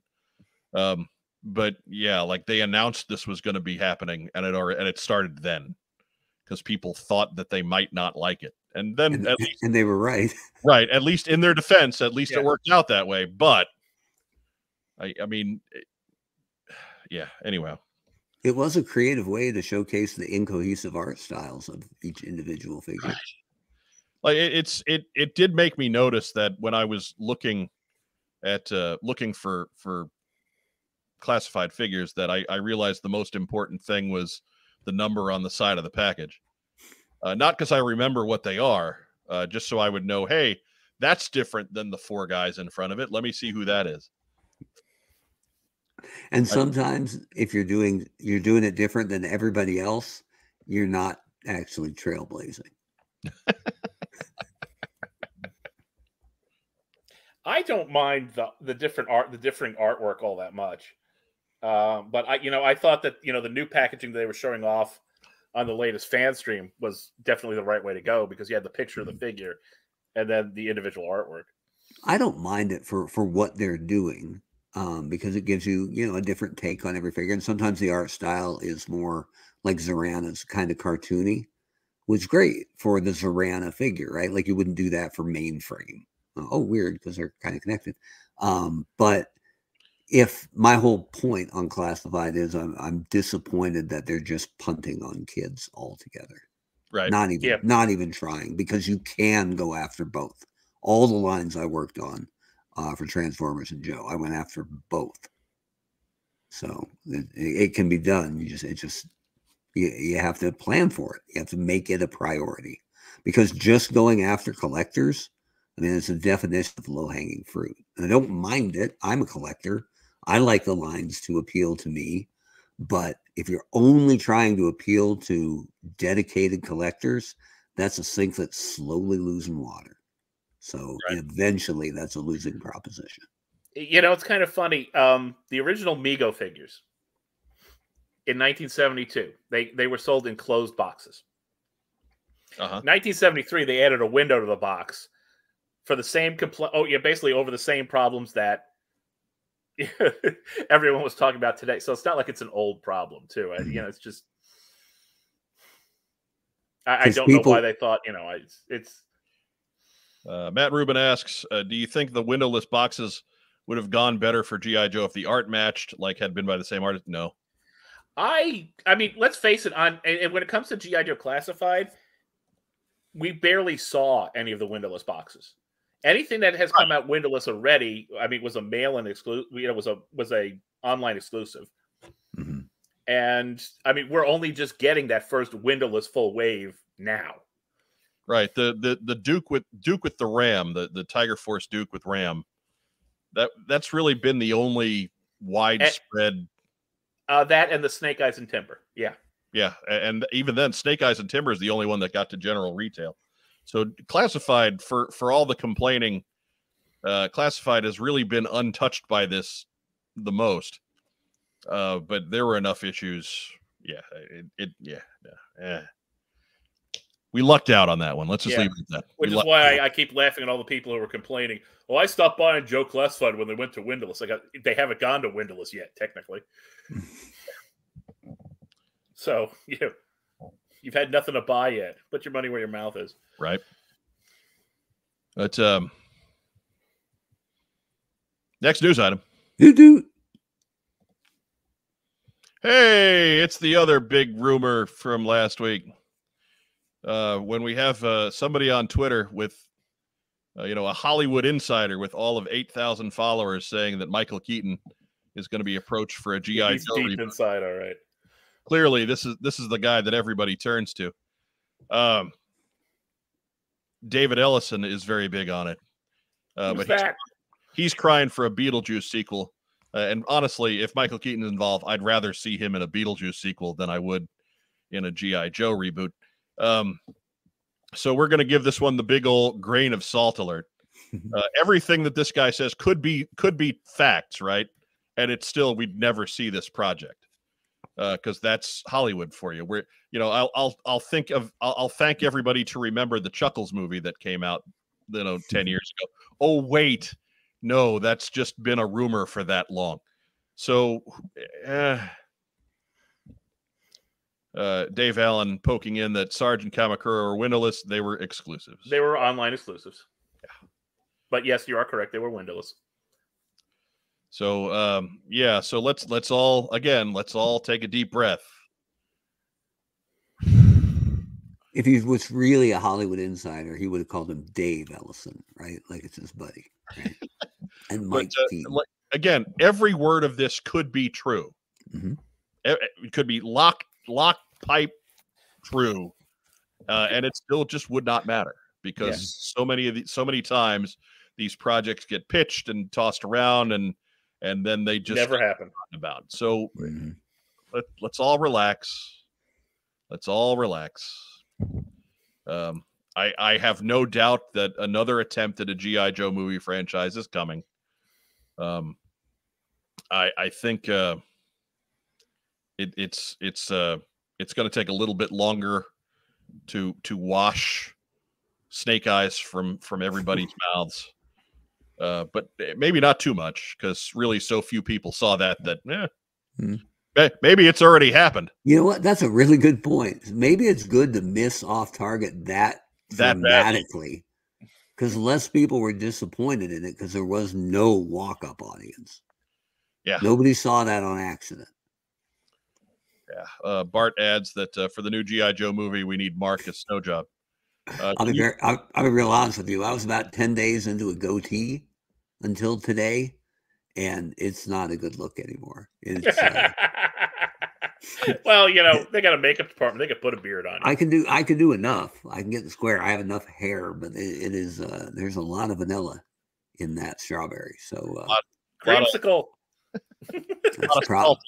A lot of salt in that paprika is what you're saying. Yeah, it's probably not coming back, but I do appreciate it. There were a lot of redheaded G.I. Joe guys, I think, just to mix it up. But we did highlight Long Range last week. It was majestic. Yeah, with his metal thigh boots, he's great. Majestic in his gingerness.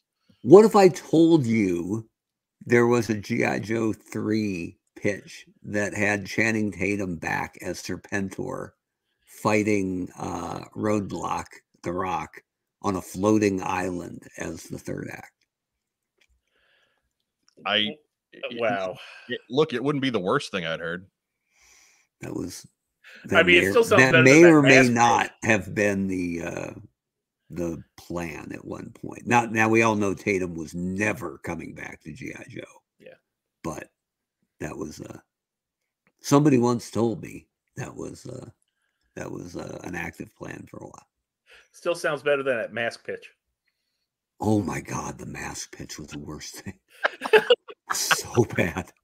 And they were so up on it, right? So, Rob, why don't you refresh for the folks who have no idea what you're talking about? Why don't you tell what the mask pitch? The mask pitch, I mean, I'm kind of vague on it myself, but wasn't it like a bunch of teenagers and they find magic masks and there's like no vehicles and it's just crap? Wasn't it? Or the bit I had was they were like, it was a group of like teenage street kids in Detroit, and they got the bit I liked from the bit I saw was, and it makes sense because Mask was Kenner's answer to Transformers and G.I. Joe, right? Yeah. Was to merge the two. So the idea was pretty cool that they actually got their hands on some leftover Cybertronian tech from a Transformers fight. And then they were, tuners or whatever. They like to hot rod their cars up. And so they managed to make their own mask vehicles. And then it was basically the IDW pitch. They used them to fight like the local drug lord or something. It was so bad. By the guy who brought you Luke Cage. Phil Donnelly says, I still remember John M. Chu asking me what I would want in a third movie when I saw him at San Diego Comic-Con. I still remember asking John M. Chu on our show, when the third G.I. Joe movie was going to come out, so we know when they were going to delay it for. Apparently indefinitely. Yeah, well, almost indefinitely. But that was fantastic. We got a big time Hollywood director on What's on Joe Mind, and I'm cracking on him. It was. Let's be honest, though, the ongoing delays of that third G.I. Joe movie didn't do anything to hurt the franchise long term. No, not at all. No. Although at least it did prompt them to clean house on Joe personnel. Before that, they needed a refresh. Yeah, it only refreshed one thing. Yeah, got cold in here. Oh my God. Mark, if you ever want to come up and just beat the hell out of him one day, I'll let you. Too soon? Nah, probably not. Oh, I'd probably unlock the door. I'd have no will. Just text me. I'll let you in. Oh. I remember a guy on the Joe thread over at His Tank when it went down or when it went public. A guy was like, so some guy lost his job. Who cares? And I was on the thread. Yeah. And I was like, hey, brother, imagine losing your dream job through no fault of your own and then having Yahoo say it's not a big deal on the internet. Thanks for enjoying the worst day of my professional life. And then almost everybody afterward was like, yeah, that was kind of a dick move, dude.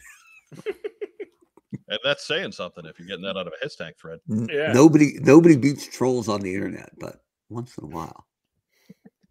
Once in a while. I got a lot. Man, I did the McFarlane message boards for a decade. Like, I've been disarming trolls for 20 years online. I actually like it when guys come at me. Once in a while on Eternal Baseball, someone will go nuts on one of my posts, and I'm like, hot dog, here we go. Where's Buddy Biancawana? Yeah, and it's pretty much, if they're really rude, it's pretty much always getting back to, why are you like this? This is what you do? Is this your thing? Because there's really no defense for that. But yeah, it's so before we get too excited about this, let's let everybody remind everybody rather to tune in to Amazon Prime to watch the latest installment of Lady J. Oh wait, it didn't happen either. And that was signed, sealed, and delivered. No, it wasn't a case. I've seen Cornelius McGillicuddy here. Like he said, that song, it makes you wonder how bad that show was. We don't know if it was bad. It never got that far. Yeah. Like that. I mean, they saw that Snake Eyes movie crash and burn, and they probably just went, we're good.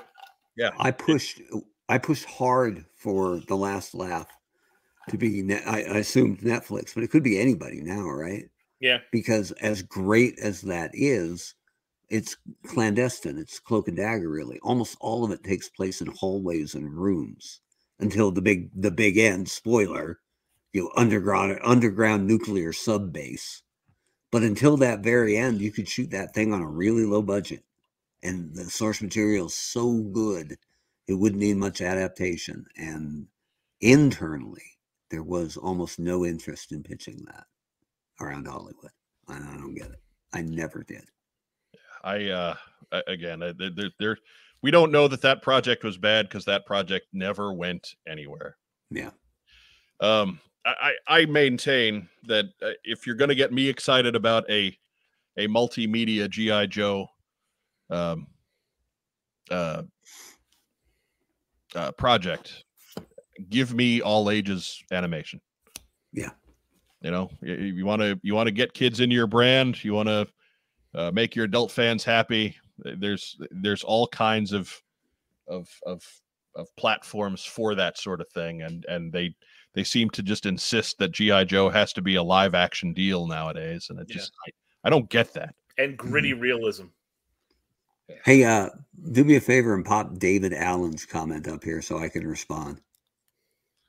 I really want to see Micronauts animated series. Okay, no, you didn't. no, you didn't.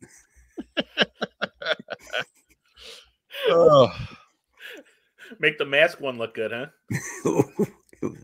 It was a lot further along. Like, yeah, you didn't want to see that. I'll be honest with you. Super Saiyan Berserk. That's a new name. Welcome to the show. I think a serious tone Netflix series would be good. You know what? In theory, sure. In actual practice, no. Because at the end of the day, G.I. Joe is a toy property owned by a toy company, and they're not going to let it get as dark as it would need to be a realistic military series. Right. But it doesn't mean that your animated pitch has to be dumb, right? It just can't be dark. Yeah. Right. You can tackle life and death themes. You can tackle adult-ish matter. Even the show back in the 80s had dopey plots, but there were real life stakes there. Adults acted like adults. It never wrote down to an audience.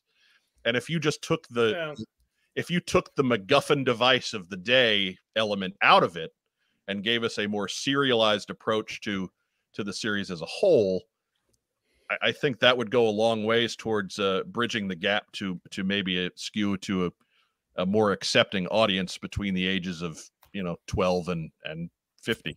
I mean, everybody talks about the comic book back in the day, and the comic book was written with an element of realism and things like that, but it was still always appropriate to be. I mean, it was still always a toy tie-in comic, right, and appropriate to that. I mean, Larry wrote for, that 8 to 14-year-old audience. He just didn't write down to them. Right. Yeah. But if you want to see how to do a cartoon that's going to grab kids and adults, and everybody enjoys it, grows the property, Batman the Animated Series, or Avatar.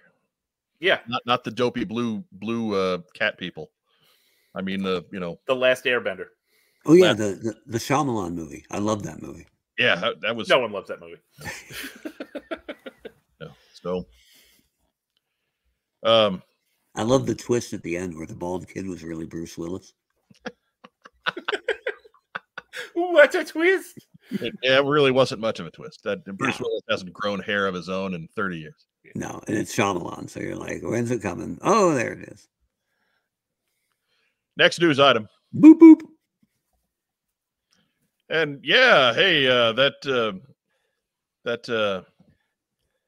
Tiger Force Dusty and Python Crimson Guardsman, those are totally fake. Wait, no, they're actually on shelves in Malaysia. So good job there. We told you it was probably legit, and now it appears to be pretty legit. There's in-hand photos of the Python Crimson Guardsman making the rounds. It's very much a real thing, and I was exhausted by this week. Can I just throw that out there now? I know everybody can probably already guess, but just the overreaction and hyperbole to every single thing this week wore me out. Ugh. Anyways, which of these two are you looking forward to the most, Racktime Rob? Gosh, I mean, there's nothing uglier than the Cobra Crimson Guard, the Python Crimson Guard. But it's just, it's so ugly. It's like it comes around the other side. Almost, such a bad looking figure, but yet I cannot look away. Yeah, it's really what it is. Like Tiger Force Dusty is okay, but he doesn't inspire the reaction that Python Patrol Crimson Guard does. Either you hate him because he's ugly, or you love him because he's ugly. So but he's ugly. UGLY. He ain't got no alibi. So I think that's maybe the winner by default, just because it gets a reaction. Jake Rose says, "Thanks for going through the hyperbole for me. I appreciate that, man. There's weeks when it's tough to get up and do this show, and this week is one of those. I can't lie to you.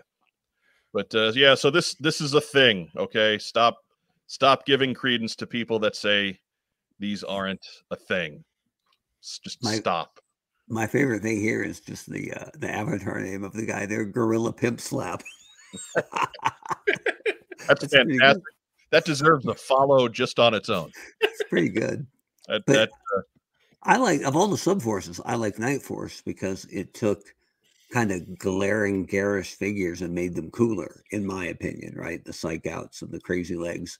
And the Python Patrol Crimson Guard is exactly the opposite of that. Right. Yeah. It took one of the most beautiful, literal, not outfits, but uniforms of the entire run and just made it god awful. Let's crap this up a little bit.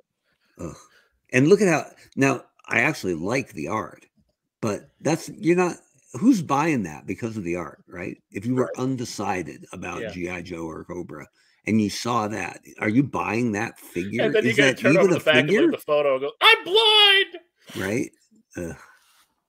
Not even trying. So yeah, that's that. And next news item. Dude, boo! Hey, look at that. It's Chonky Tank Kitty. That means we've reached the end of the news. Chonky Tank Kitty and the Meowler are brought to you by the G.I. Joe 3D Printing Podcast.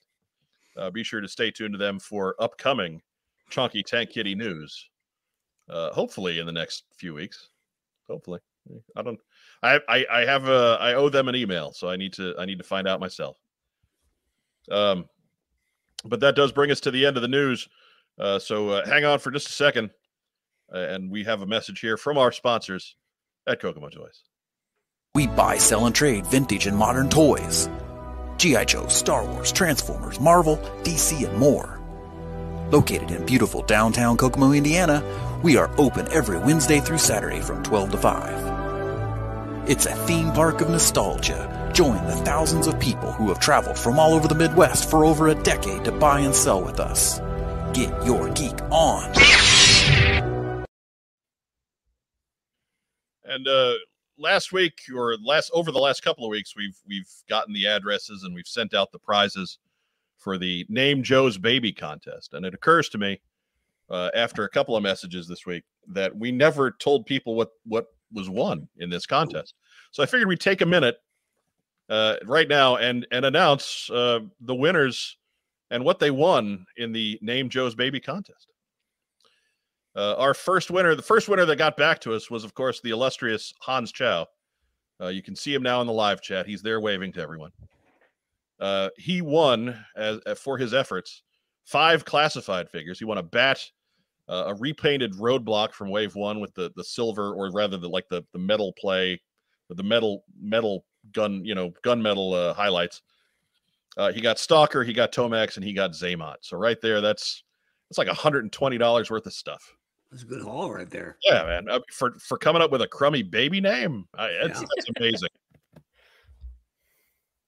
That's what you get when you enter contests at What's on Joe Mind. People who didn't play. Mm-hmm. Second winner was Cornelius McGillicuddy, and he got the exclusives package, which involved a Cobra Island beachhead and infantry from that first wave of Target exclusives, 2 of the 3 3/4 Hiss 3 tanks with the Rip It driver, and a retro classified Gung Ho. So good haul for Cornelius McGillicuddy on the exclusive bandwagon there. Our third winner, Christian McKelvey, he got the classified package as well. That was a bat and roadblock, Stalker, Tomax, and Zaymot. And then lastly, our fourth winner was Anthony Houseel, who got a reaction selection, 7 figures. Baroness, a Cobra Snakeling, a Cobra Trooper, a Joe Combat Engineer, Joe Sailor, Joe Trooper, and the public service announcement variant of Mutt with the Hey-Yama computer card. So right there, that's $140 worth of stuff. So not bad. Mm-hmm. For the next time we put together a contest, maybe you should all get together and enter, because we'll probably be giving away some decent crap. Somebody's winning a Slaughter's Marauders barbecue. I guarantee it. Yeah. All right. So those who play win, and those who win a lot. Not bad, I think. Thank you to our friends at Kokomo Toys. Thank you to our super fan D Bache, who also supplied some of the prizes for that were given away. And just thank you for playing along and watching with us and taking part in the lovely event of naming Joe's child. And of course, we know that the actual name of the child will be Mango Habanero. Mm-hmm. And for the 3 winners, it'll take a little time, but Gray Childs will bring your prizes right to your house with an assortment of cold drinks for you to choose from. That's right. Because he's that kind of guy. He is. He's got water. He's got soda. He's got beer. Whatever your favorite. He's the man. Yes, that's why he's long pour. Mm-hmm. So, but so yeah, that was that, and I guess that takes us to a long overdue version of what we got in. Racktime Rob, we are getting kind of short on time, so try to give us the condensed version. Well, all right, it's easy to condense because I didn't get much in. But last week, Indiana Jones and a Nazi. And Melty Face Tote. Melty Face Tote. Major Arnold Tote. Melty Face. Yeah. And then, tomorrow I should have more. But, Of course. Falcon and CoverGirl and Outback. Of course. I have no idea when those are showing up for me. Mark Weber, what'd you get in? I'm going to go fast because I got a lot. Hasbro's making little tiny Dinobots. Let me get you in the big window here, Mark. I'm not in the big. Oh, they're kind of awesome. And I was always a Dinobot guy, so I approve of this. Digging that. I think those little tiny Dinobots will make a big Dinobot. Yeah, and they go together and make pour them together and make a big Dinobot. So that's pretty cool. All right, so Falcon's here with his lipstick. Mad Marauders Barbecue. Nothing like not using the name of a disappointing group nobody liked very much. Outback is a great figure. I'm kind of hyped about him, not just because he's a redhead. Cover Girl. There you go. But the big win, and I know there's people that bag on that Cover Girl artwork. I love it myself. Yeah. It's very like almost World War II victory poster kind of ish. Right. So That's the vibe I got from it. I like it. I'm down with it. Like I do not like the varied art, but this works, and it's the closest you're going to get to getting a classified Wolverine. So enjoy that. Well, unless you get the little tiny one from who's making that? That's Super 7, right? Super 7 with Gun Get that from Super 7. I know I'm the only one who likes these toys very much, but I think they're fantastic. So I got the Diamond Baroness statue. I mean, it's great. I just argue with your definition of toy. Oh, it's so good. Like 0 points of articulation is not a toy. If only she had one like at the mid torso, so I could pose her differently. But only this is friggin' phenomenal, and it sits over to the just because it's where it is. It sits to the right of my computer in like a cubby hole, and the light from my desk light shines on it, and it just looks sensational. Like if I had a giant toy cabinet behind me, this would be in there, and it would look ridiculous. It's a ridiculous figure. Hold on. She intimidates the cat. That's why he hasn't come back. Yeah. It's actually right next to the cat. Yeah.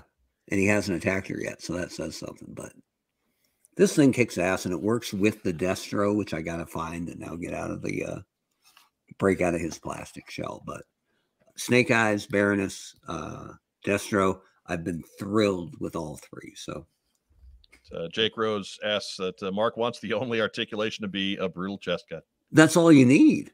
Really? I mean, as long as you have the cut across the torso, you've got amazing posability. I mean, you did work for the company that pioneered that little innovation once upon a time. And did I fight against it? Yes or no? Yeah. Yes. No, because I wasn't on the team at the time when it happened. It was already done.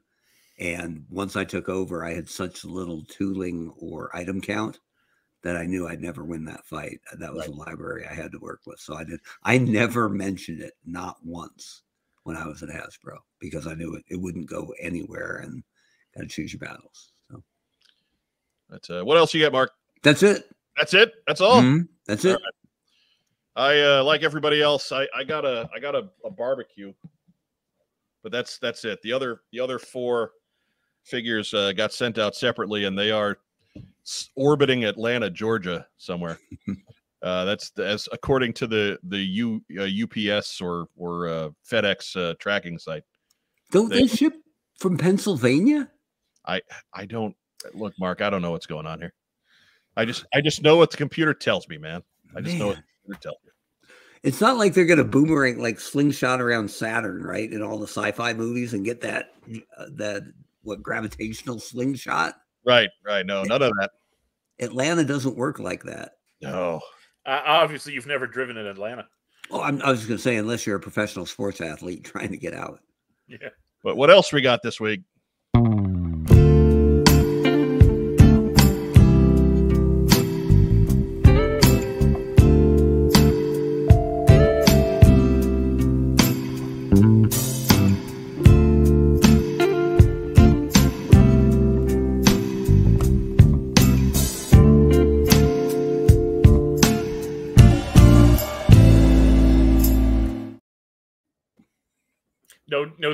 No cheering children.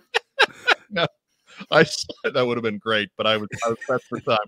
I suppose we should be glad it wasn't actual porn. I saw Mark crumbling into laughter in the little window, and I thought for sure at the end there was going to be a pop and a bunch of kids going, "Yay!"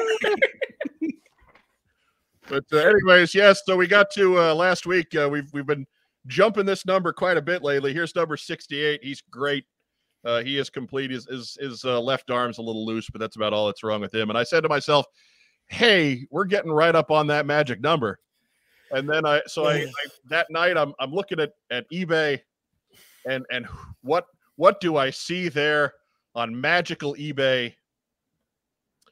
It is a beachhead for sale from the illustrious Kevin Watts once again. And now it makes sense. And there is number 69 from Mr. Kevin Watts, helping us out again. There was no better dealer to go get beachhead number 69 from.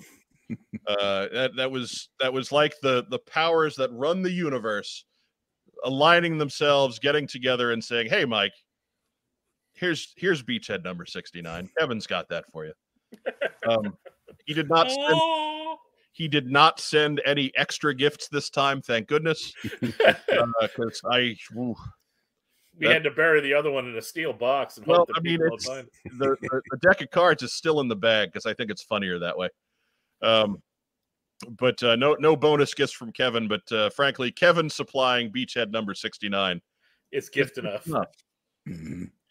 Like you can't do it better than that. So that is that. We are at 69. We're going to see a jump in that number at some point very soon. But Bart says, be funnier if number 69 was crotchless. No, man, that's just sad. Terrible. I assume when you have them all stood up, if you don't have beachhead number 69 carrying, I don't even care who she is, Baroness, Lady J, Scarlet. I mean, let's call it tombstone position. I mean, really, if it's on the beachhead shelf, it'll probably be number 68. So, I mean, Mark looks disappointed by that, but a little bit. You know, what can I tell you? It's funnier that way. Anyways, David Allen says, I like the other version better. Well, the other version's coming back, but we had a gag to do. I don't know what to say there, man. We had shtick. Respect the gag, Magnum DA. We had a tasteless piece of shtick to do, and our show doesn't turn those down. We take all of those. Tasteless or tasty? Or both. There you go. If a lifetime of watching Mel Brooks movies has taught us nothing, it's don't turn down the cheap, easy gag. Cheap jokes are great jokes. Photo Viper asks, what is your goal number of beachheads? And I will say it is high. Mm-hmm. Yes. The correct answer is yes. Correct answer is high. When I'm dead. Yeah, we'll know when we get there. But I actually have a bunch of them on the desk here right now because I need to go buy a bigger plastic box to keep them in. I got my shoebox size box is too full. Got to go.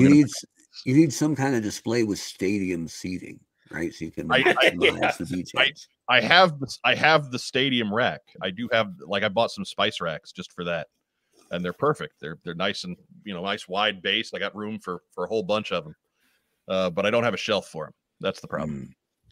So, anyways, shout outs, Rack Time, Rob. Shout out to the studio audience. Thank you again for coming and viewing our bit of nonsense. Honcho Mark Weber. I mean, this one's pretty simple, and it's a day late, but happy birthday to Gary Godso. I believe that was yesterday. It was. Oh, wow. There you go. So got to respect literally the OG. 76 years young. Yeah, the OG Gary Godso. So happy birthday, Gary. Hope it was great. And of course, I don't know if I'm stealing this, but to Joe Colton and the cooking baby, that's what's on Joe's mind right now. So, all right. And I will reiterate, of course, a shout out to Joe Colton for she's at home. She's. It'd be nice if she showed up and did the live chat, but whatever. That's all right. Right, that's fine. That's okay. Fine, because there's so much going on Tuesday night. I know.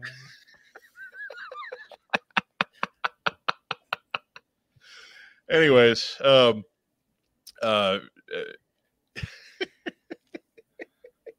as we guilt. The shout out to Gary as well. That was on my list. Hopefully we'll see him fairly soon. Double G, the OG. that's right. Shout out to you guys in the audience. If you're catching us on replay, we love you too. Shout out to you guys. If you're catching us on the audio replay, We love you guys too. It all counts the same. Just if you're catching us on audio, please take a minute, get yourself over to YouTube and subscribe to the channel there, just so we know you're there and can be counted that way. Yeah, that's about all we got this week. Remember, if you're catching us on Facebook, give us a thumbs up, give us a heart, give us a little huggy guy, because we love little huggy guy. Makes all the algorithms go around. Last week's episode had over 1,000 views on Facebook, so I don't know what's up with that. If you're catching us on YouTube, be sure to like the video, subscribe to the channel, share us in all of your various social media circles, be it Twitter or Reddit or whatever places you guys go, because I think we do pretty good work here, even when we're jaded and tired of life and punchy. Punchy will be later. But for my co-hosts, Racktime Rob and the Honcho Mark Weber, I'm Mike Irizarry. Thanks for joining us here on this episode of What's on Joe Mind. We will be back next Tuesday at 9 p.m. for another episode of the TeamStream. 9:05. 9:05, yes. Just right following Atlanta Braves baseball. After the next week's encore presentation of the Beastmaster. Right. With special guest host Pete Van Wieren.